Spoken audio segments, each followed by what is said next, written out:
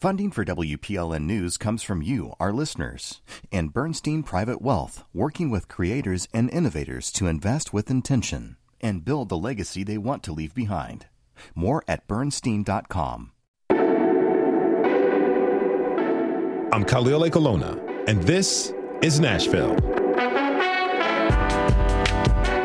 When Nashvillians are having conversations about how our juvenile justice system can be improved, the name Judge Sheila Calloway is normally a big part of those discussions. For years, she has been an advocate for restorative justice and worked to keep young people out of the juvenile justice system. Her thoughts and ideas are relied upon by the media, including This is Nashville. She's been a guest on the show on many occasions, but this time, we want to get to know the person who has been working and leading the juvenile justice system for years. Judge Sheila Calloway, thank you for being here. Welcome back to This is Nashville. Thank you. I'm excited about being here. I love your show, and I'm excited about being on it again. Well, thank you so much, and flattery will get you everywhere here. This is Nashville. Yeah, I know you're really busy. Thank you again for coming in. How are you today? I am doing well today. Wonderful, wonderful. So, you work in the juvenile justice system, but you got your start working with adults. Now, some people don't really know or understand that juvenile court is different from adult court. What are the differences and the purposes that they serve? There are a lot of differences between the adult system and the juvenile system. When you think about the criminal court systems and how they operate, the adult system is more about crime and punishment. It's more about you did the crime, you serve the time. Mm-hmm. So there's not a lot of room, or at least historically, there was not a lot of room in the adult system for figuring out why someone did something or how we can help that person be rehabilitated. It was just about they did this crime, and so now the law says they have to do this amount of time or whatever the sentence would be. Mm-hmm. Juvenile court is different, and it started literally back in the late 1800s, the 1900s, early 1900s, when some ladies in Chicago said that we should not be throwing youth into facilities with grown-ups, and that the youth have an opportunity to change, and they really have the ability to be rehabilitated. And so as early as 1900s, in Chicago is where it started, and then it caught on like fire around the country that said, we need a separate system for juveniles, mainly because they understood then, which is what I understand now, is that juveniles really can be rehabilitated. I don't know if they were talking about brain development back in those days, but now we know, without a shadow of a doubt, the science shows that your brain doesn't fully develop until you're around 25 years old. And so we should not be punishing people the same way if their brains aren't fully developed, if they're not understanding all of the consequences of their actions. They should be treated differently. And we know that juveniles can, that children can grow out of the behaviors that they may have. Mm-hmm. And so there should be a separate system for them. Okay, in your career, have you seen a leaning towards juveniles being treated like adults in the juvenile justice system? Unfortunately, that pendulum tends to swing.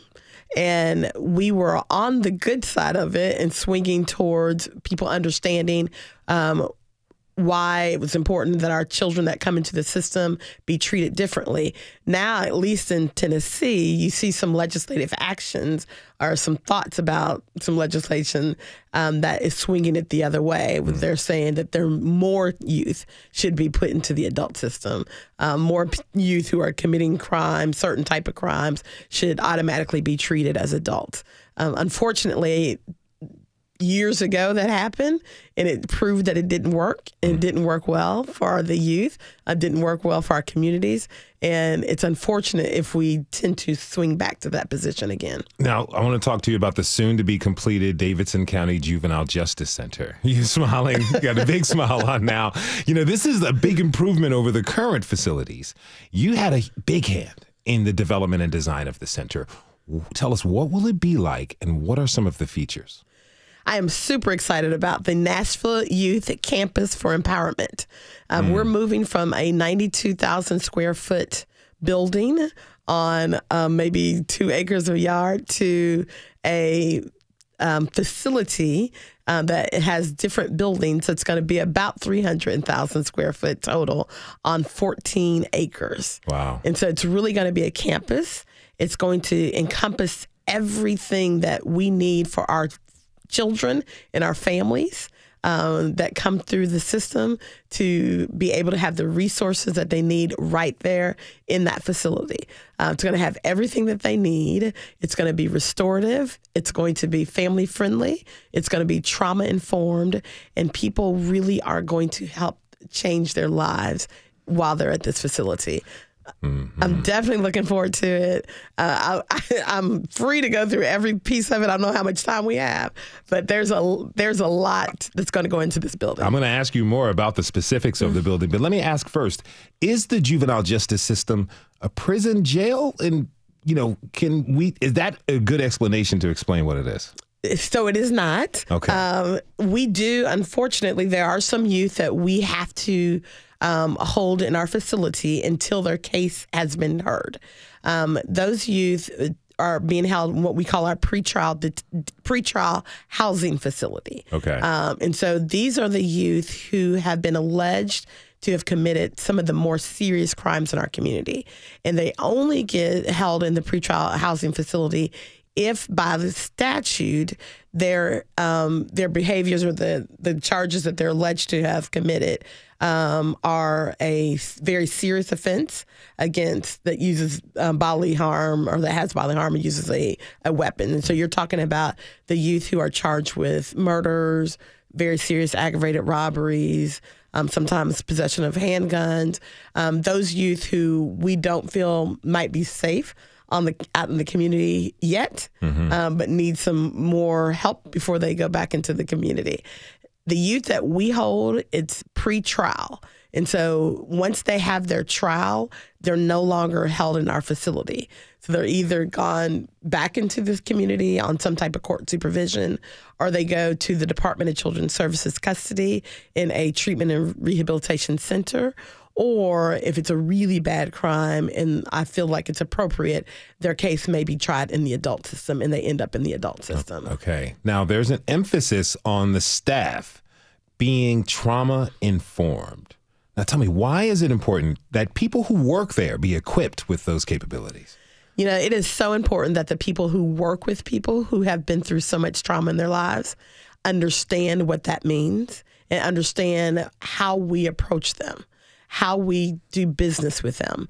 Because in many, many years and many times past, the way that we talk to people, the way that we interact with people, the way that we decide cases, make decisions, could actually be more harmful to those who have gone through whatever the trauma it is that they've gone through. Mm-hmm. And so if we're not aware of how our actions and how our language and how our behaviors affect the people that we serve each and every day, then we could be serving them inappropriately.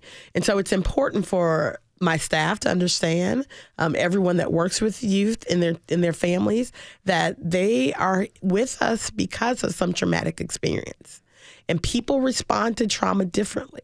And we have to understand that there are a number of ways that we can respond. And that doesn't mean that we don't hold people accountable for their actions. We do, but we hold it in a way that they can learn, that they can grow, that they can be rehabilitated from the experience. Not a way that ostracizes them or that makes them deeper into their trauma, that brings it out, that brings out worse behaviors. We have to be equipped to learn how to deal with everybody as they come to us. Will the center have vocational and educational training for the young folks who are there? It most certainly will. I'm glad you asked. Okay. So for the youth who are at our pretrial housing facility, it will have lots of opportunities that we don't currently have now. It will have a full scale school where there'll be different classrooms. Currently, if you came down to our facility right now and you saw where they're in school, it's a one little room that only sits maybe a comfortably 12 people. And it's not very conducive for a lot of studying or a lot of learning. And so the facility that we will have now in the future, the NICE campus, will have a full education part of it. And within there, there'll be a number of classrooms so that we can adequately separate those who need to be on certain grade levels, or those who might be English learners, or those who may have special education IEPs. We'll be able to separate them truly in classrooms that they need to be in, and have the teachers and the support system per class. It will also have different vocational areas and spaces. It will definitely have one of the things that's most popular in our facility now is it has a cosmetology area, okay, with some barber chairs. And so we work with agencies that come in and teach our youth how to cut hair and how to do hair. And so that will be definitely continued into the facility in the future. Now, I hear there also will be a 24-hour assessment center. Tell us, what is that and what purpose will that serve? The assessment center is probably the reason that we first started talking about the need for a new facility. We currently have gaps in our system, and one of the biggest gaps is for those youth who are not detainable in our current facility by law, who have done some type of offense but need help. For instance, if a child runs away from home and they're picked up at 2 o'clock in the morning and they're brought to the only place that the police currently can take them is to our detention facility. But by state law as well as by federal law, we are not allowed to hold them in a detention facility. And so we immediately have to call the parent and say, we picked up your child, you need to come and pick them up. A lot of times the parents are like, well, if I come pick them up, they just ran away from me. If I come pick them up, they're going to run again. I need help. I need something to do. We can't give them the help then. We can't hold the child. And so if they refuse to come pick up the child, then that child ends up going into the Department of Children's Services custody in the foster care system. And knowing, unfortunately, the lack of spaces, beds, foster homes, residential treatment facilities for our youth. And caseworkers. Once we put a child in DCS custody, that child a lot of times will end up in what they call resource linkage, which is an office that they kind of have refurbished to make it a place where kids can stay overnight if they need to. And so they'll go to resource linkage, where they'll have to sit with a caseworker and wait until they can find a placement for that child. Okay. And sometimes they're sitting there for days on end. So it's not a system that's working well right now. And so what we will do at the 24-hour assessment center, we will have social workers, we'll have partnerships with nonprofit organizations that will staff that center for 24 hours a day. It will also have respite beds so that if a child gets picked up at 2 o'clock in the morning and the parent's not comfortable picking up the child at that point, that child will have a safe place to lay their head down. We will make an appointment for the parent to come in the morning. We'll be able to assess at that point what the child needs, what the parent needs, what it's going to take to get the child to go back home safely with the proper supports around that entire family, so that that child doesn't come back into the system later on. So that's a situation for children and young people who may be runaways. But you mentioned like the young people who are not detainable. So if they're charged with the crime, are they then placed within the facilities? Is that how it works? So if the charge is, if it's a non-detainable charge, they will go to the assessment center as well. Okay. So it's anything from our status offenses, which include, running away, truancy during the daytime, loitering during school hours, up to our non-detainable charges, which a lot of them are domestic assaults where they're fighting somebody at the home. We get a lot of, I'm trying to think of some more of the crimes that we get that are non-detainable. But a lot of them are your simple assaults, your disorderly conducts. All those things are not detainable. And by law, we can't hold them in detention.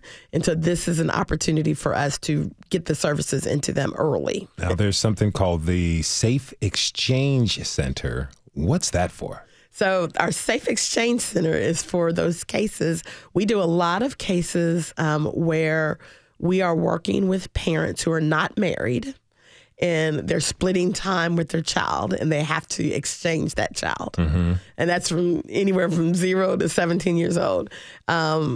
Occasionally, we have parents who don't get along, and those parents who don't get along tend to have a lot of anger and frustration, and it comes out a lot of times in the time that they exchange the child. And so what we have been doing now is we will tell them to do that at a police station.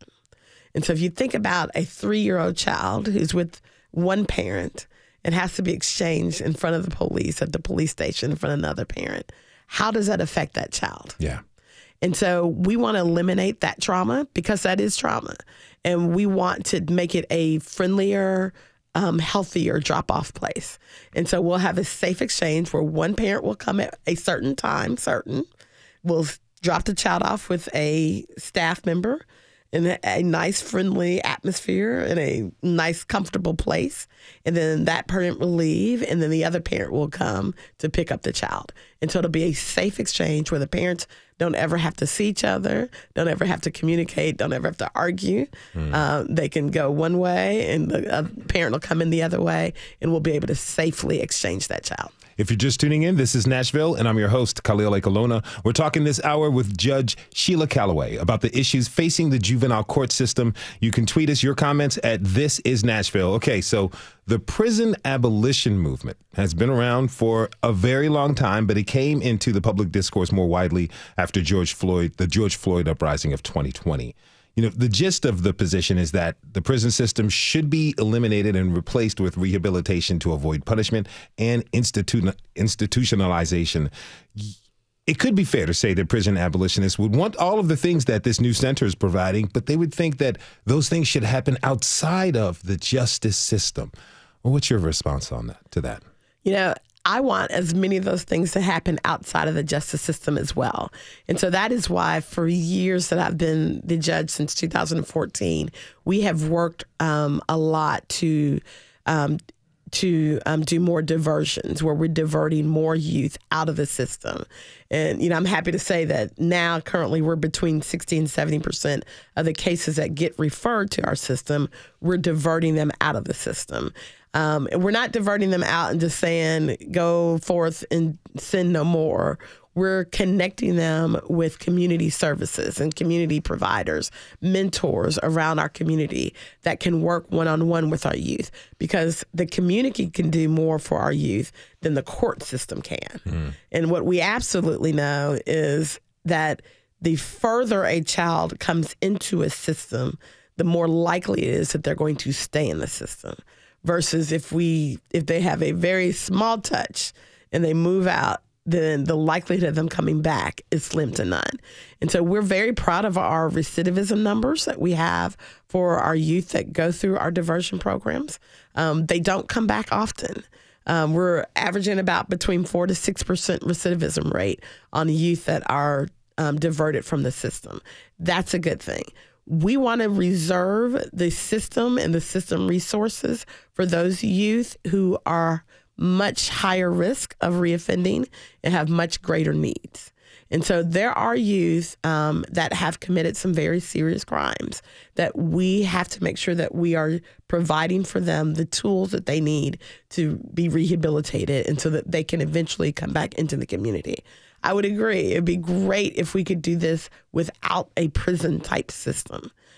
We don't have an answer for that yet. There are many across the world. There are so many countries that do it better than what we do in America. And I think this center, our National Youth Empowerment, National Youth Campus for Empowerment, is going to be a model in that design. Where we are housing our youth, our pretrial housing facility, is not going to be a jail-looking like facility like we have now. It's going to be restorative. It's going to be rehabilitative. It's going to be more like dorm rooms. They're going to be secure so that there's no chance for them to just walk off the campus on their own. Yeah. But it will be secure, but it will be very soft furniture. It'll be a lot of natural lights, a lot of green space for the youth as well. Just an opportunity for them to feel normal and not institutionalized. Let's take a short break. When we come back, we'll continue our conversation with Judge Sheila Calloway. We'll talk about the lack of attorneys for indigent clients, learn what inspired her to become a lawyer, and what working as a public defender taught her about fairness and justice. Listen to our unabridged conversation with Judge Calloway at WPLN.org or wherever you get your podcasts. We'll be right back.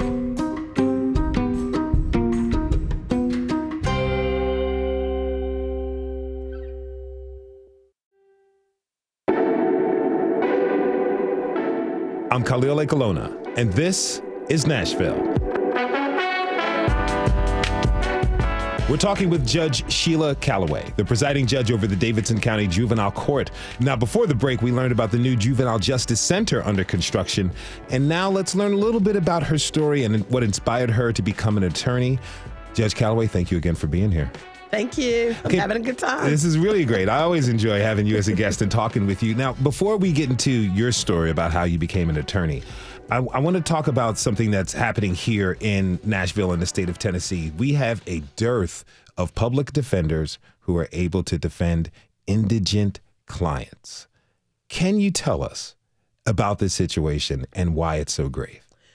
Yes, I could definitely talk a lot about that. And it's not that we have a dearth in public defenders. We have a public defender office that's run by Martisha Johnson, and they have enough attorneys, and they do a good job. But they cannot handle every case that comes into the system. Okay. And so what happens is, for instance, in the juvenile system, we have lots of different cases that people are afforded the right to have an attorney. Of course, on the cases of juveniles who've committed crimes, we would, number one, use the public defender's office. But if it's four youth who commit a crime together, so 4 youth to steal a car together, the public defender can only represent one of them. And so we would have to find an attorney for each of the youth. Mm-hmm. So we need 3 additional attorneys.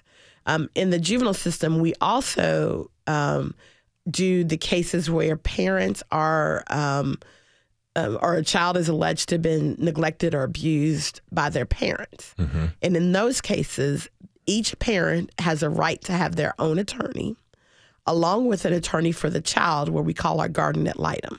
So in each of those cases, you have to have 3 attorneys. And those are not public defenders. Those are private attorneys who are willing to take appointed cases.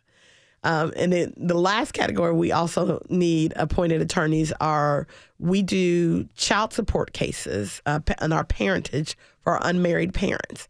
And if a parent is ordered to pay child support and for some odd reason they have not paid it and they are facing a contempt charge where they could go to jail, they have a right to have an attorney as well. And so, again, those cases are not handled by the public defender's office. Those have to be private attorneys who are willing to take these appointed cases. Now, you said private attorneys, keyword willing to take these cases. How do you compel private attorneys to take on these cases? It is very difficult. Currently, the rate of pay for a private attorney to take one of these cases has not changed since I think the time was 2007 was the last time that the rate of pay had changed. And the cost of living around Nashville, Tennessee has increased so much since that time period. Okay, so we need more attorneys to help people who can't afford an attorney to take the cases. Who decides to give these attorneys more money, to up the rate? So that comes from our state government. And so it is the process of who pays for the attorneys comes from the administrative office of the court, which is run by the Supreme Court. And the budget from that comes from the state budget. And so the legislature have to be the one who vote on the state budget and what goes into the budget. And for several years, the administrative office of the courts has asked for an increase in their budget so that they could pay attorneys more.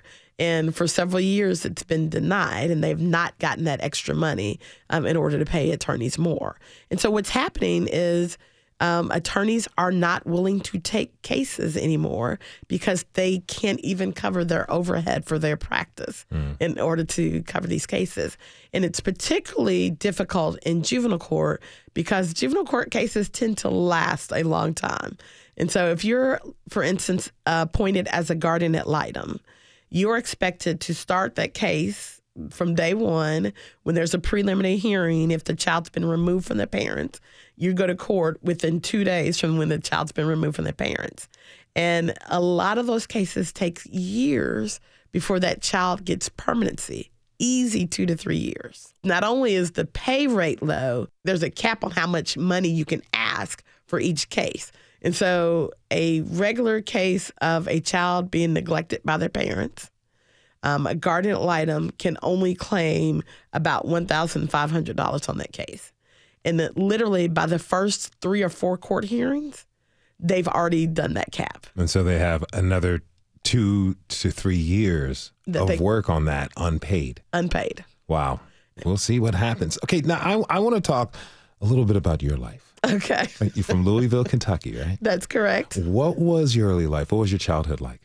I lived, even as a young Black woman, I had a fairly privileged life. Mm-hmm. My mother and father were both college educated. They met at Kentucky State University.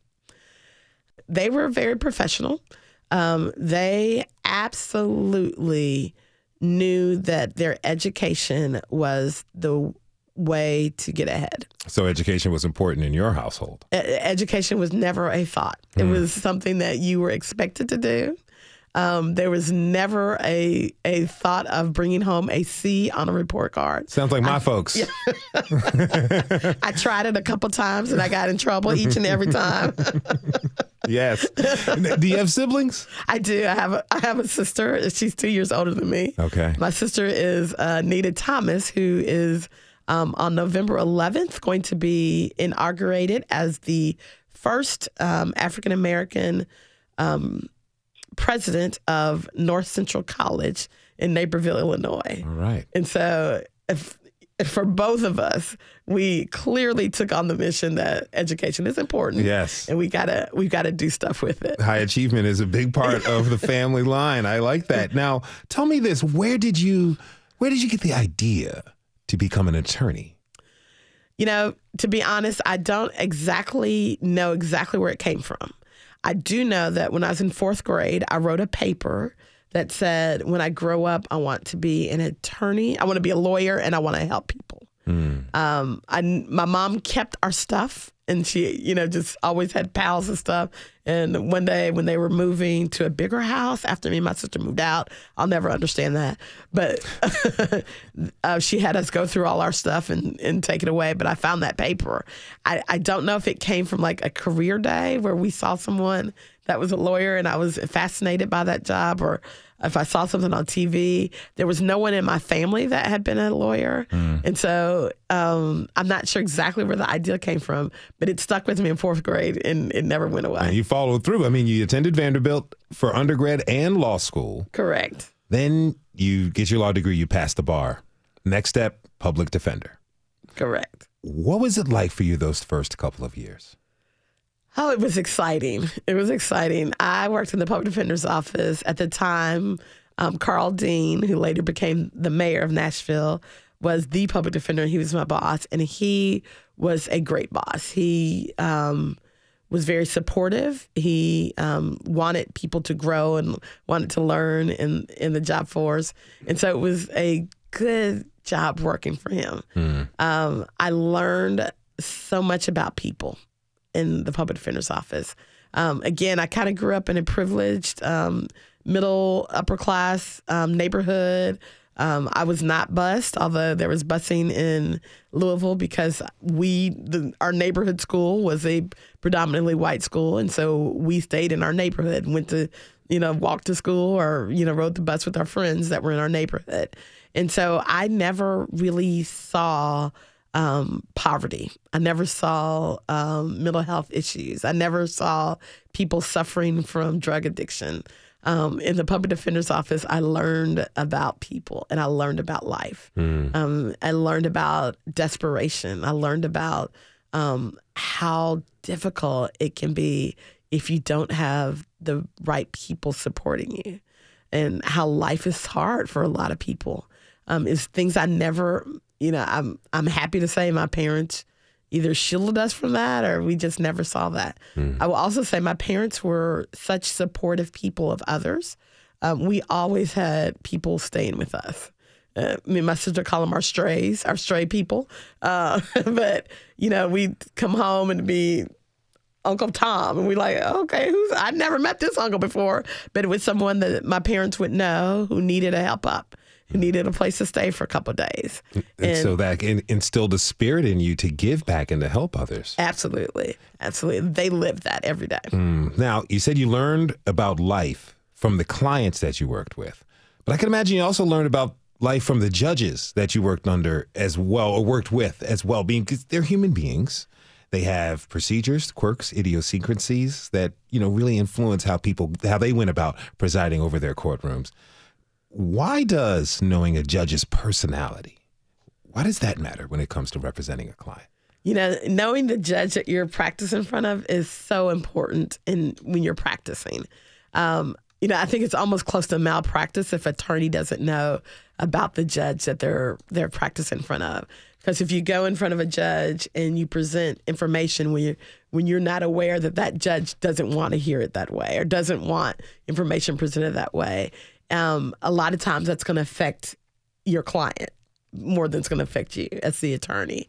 And so, one of the things that we learned in the public defender's office is we were assigned to different judges for a period of time. And you get to know ins and outs about that judge and about what makes them tick and what makes them angry and what makes them not angry. And so that makes your practice better because you're learning what you can and cannot do per each courtroom that you're in. So were there any judges that ran tough courtrooms where you learned a lot? Absolutely. When I started, everybody starts in the general sessions level at the public defender's office, and you learn, at the time it was like 7 different general sessions judges. I think there's like 12 now. And so you learn those judges. But when you move up in the public defender's office, you move up to a criminal court. And so the first court that I got to move up to was Judge Ann Lacey Johns. And Judge Johns had a reputation for being very strict in her courtroom. You basically couldn't talk unless you were spoken to. You couldn't stand unless you were responding. And if you were responding to her, you had to stand. Your clients had to always say, yes, ma'am, no, ma'am, or yes, Your Honor, no, Your Honor. You had to dress a certain way in order to come into her courtroom. And so these were things that we would have a list of rules that we would share with our client and say, make sure all of this is done before our next courtroom. If the client was on bond, they had to have a job. They had to have a job. There were just so many rules that you had to follow through in order to just be in that courtroom. And a lot of times it felt so unfair and unjust. So you're kind of struggling working under Judge Johns, but then you get transferred to a new judge, Thomas Shriver, who you recorded a story for the public radio show The Moth about this, one of your first trials in his court. Let's take a listen to it. So I had a client, Mr. Blacksmith, and he wasn't charged with very much. He was an older gentleman, and it was minor charges, and he had never been to court, and he just was nervous about being in that courtroom. And when he showed up, he smelled like a distillery. I mean, I thought he had bathed in a bath full of beer. It was just terrible, and I didn't know what to do. I was hiding him. I felt dread. I just didn't know how to handle it. I was giving him every mint I could find. I was spraying him with perfume, whatever I could do, because he was going to jail because he smelled like a distillery. So finally, they called him into the courtroom. And immediately the prosecutor stood up and said, Your Honor, I want his bond revoked. He's been drinking. Judge Shriver looked at us, and he must have sensed that fear and that dread. And he said to me, I asked my client if he had been drinking. And my client was very honest with him. He said, yeah, I've been drinking a little. And he said, well, what you been drinking? And he said, well, I had a beer. Well, how much beer did you have? Well, I only had one beer, but it was a 40 ounce. I knew it. The floor started opening up. We were done. But then I heard Judge Shriver snickering. Well, actually, he was really laughing. The judge was actually laughing. And he said to Mr. Blacksmith, now, Mr. Blacksmith, next time you come, don't drink before you get here. You can go. Now, Judge Shriver wasn't being lenient on him. He was being fair. He recognized that this gentleman made a mistake. Okay, so what was your reaction when Judge Shriver began to laugh in court that day? When I saw him, I think, laughing before I actually heard him laughing. And Judge Shriver was, he had thick glasses and kind of thick hair, and he was kind of slumped over, and I could see his shoulders kind of moving up and down. And then I heard something, and I was like, it was just a sense of relief. It was a sense of I am in a place where someone understands life and someone understands people. Mm-hmm. I felt comforted knowing that Judge Shriver wasn't one who was going to be a stickler to rules that were unfairly placed on people. That he, although he was about accountability and making sure people did the right thing, he didn't do it in a way where people were stifled or where people were belittled or people felt like they were inhuman. Mm. He brought out that human side of people, and he brought out that caring side, where he could say, I care about you. I want you to do better. I'm going to give you a chance to do that. He was preventing that trauma you were speaking about earlier in the show that Absolutely. People go through. Mm. Absolutely. Now, you were working in Judge Shriver's court, but then you got some news that deeply moved you and impacted your path in the justice system. Can you tell us what that is? Absolutely. I had worked with Judge Shriver in his courtroom for a couple of years, and honestly, I think if I would have, I'd have been there forever. It was just such a comforting place. One Saturday, I got a call from my supervisor, and she asked me, was I sitting down? I was like, no, do I need to? And she had just learned that Judge Shriver had been in his office that Friday evening, and he passed away. And apparently his wife, he didn't come home, and his wife was, of course, concerned and called. They went to do a welfare check at the office, and sure enough, he was at his desk, probably working on some brief, but he had passed away. And it literally felt like a piece of me had passed along with him. How did working with Judge Shriver, how did that inspire the way you work today? I think about Judge Shriver's ability to find the human piece in everybody. And it's something that I strive to do on a regular basis. Judge Shriver believed that people needed a second chance and that everything wasn't worthy of folks going to jail all the time. That jail was only needed for those who may have committed the worst crimes, but it wasn't for people who just needed a chance. Let's take one more short break. When we come back, we'll ask Judge Calloway about how adult court can learn from juvenile court and how it operates. We'll also discuss alternatives to punishment that fit within the restorative justice model. Listen to our unabridged conversation with Judge Calloway at WPLN.org or wherever you get your podcasts. We'll be right back.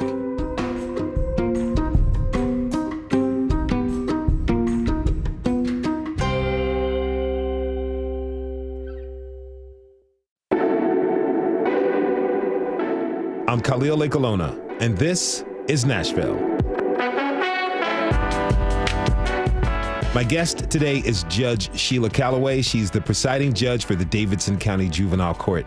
Now, we learned what inspired her to become an attorney and how her experiences as a public defender motivated the work she does today. Now let's learn more about a point we addressed at the top of the conversation, adult court versus juvenile court. Judge Calloway, again, thank you for this conversation. You pointed out the differences between adult court and juvenile court, but what do you think the adult court system can learn from juvenile court? I think there's a lot that the adult system can learn. And I will say that today's adult system is a lot different than what it was when I was a public defender back in the 90s. Now they do have several different specialty courts that work on helping people overcome and giving people second chances. So they have a court for mental health people. So if people who are suffering from mental health illnesses that commit crimes, they can go through a mental health court, make sure that they're getting the right services and resources to help them not to get back out and commit crimes again because of their mental health illnesses. They have a veterans court now that works with veterans that have committed crimes and are needing to help up. They now have recovery courts for people who are going through drug and alcohol addictions. And they also have a court for people who are caught up in the sex trafficking industry. And so they're learning a lot. What we can continue to do is to teach them through the juvenile system and the things that we're doing that everybody really does deserve a second chance. And if we think about looking at why people commit the crimes, if we look at what we call adverse childhood experiences, what we know about adverse childhood experiences is that the more trauma and the more things that a child's gone through after 18, under the years of 18 years old, shows kind of the trajectory of what can happen to them as an adult. And so if you have a score of 7 on the ACEs scale, what that means is that you're more likely to end up with some type of disease or dying early or risky behaviors that end you up into the criminal justice system. If we know that, if we're asking everybody to be aware of what your ACE score is, think about it, how we can help people become resilient, how we can help people overcome that trauma that they had at a young age. Even as an adult system, we can say, what happened to you? It's not, what did you do? What do you deserve? But what happened to you? And how can we help you overcome that? That's interesting because, you're talking about healthy alternatives to punishment. And it's, but it's for some people out there, it's difficult for them to think and have mercy for somebody who's committed murder or a violent crime. How can we look at them? I mean, because I'm thinking about, we need to make sure that people are serving society for the crimes that they committed, right? And also ensure that our justice system doesn't create a rotating door where people are stuck in the system. And what you're saying to me kind of reminds me of a conversation we had recently. We had the founders of the advocacy group Tennessee Voices for Victims. And they talked about a philosophical change that they took to their work. After they met a group of men in prison for violent crimes, they said it was during that meeting that they realized those men, convicted criminals, were victims as well. Absolutely. Talk to me about how that resonates with you. That resonates with me. And I love the ladies at Voices of Victim. They actually work with Rafa Institute, who does our restorative justice program. Mm-hmm. And so they are working with us in juvenile court in our restorative justice. We as a society are just in tuned with, if you do this crime, you got to serve time. We are not looking past what true accountability should look like. And that's when we have to change the conversation. When you just lock someone up in a cell and say, go in that cell, think about what you did, learn from it, and change your ways, a lot of times that doesn't work. But when we take the time to say, what happened to you? What happened to you to make you get to this point? And we make that person, we work with that person on learning what that trigger was or what happened to them. That's true accountability. And so when you look at programs like restorative justice, where you're talking with the person who caused the offense, and you're also talking to the person who was the victim of the offense, and you're talking about what does justice look like? Most of the time, it's not about just lock this person away for the rest of their life so that we'll never see them again. It's about, I need to be healed. I need to know why you broke into my home. Or I need to know why you killed my sister. I need to know what was going on.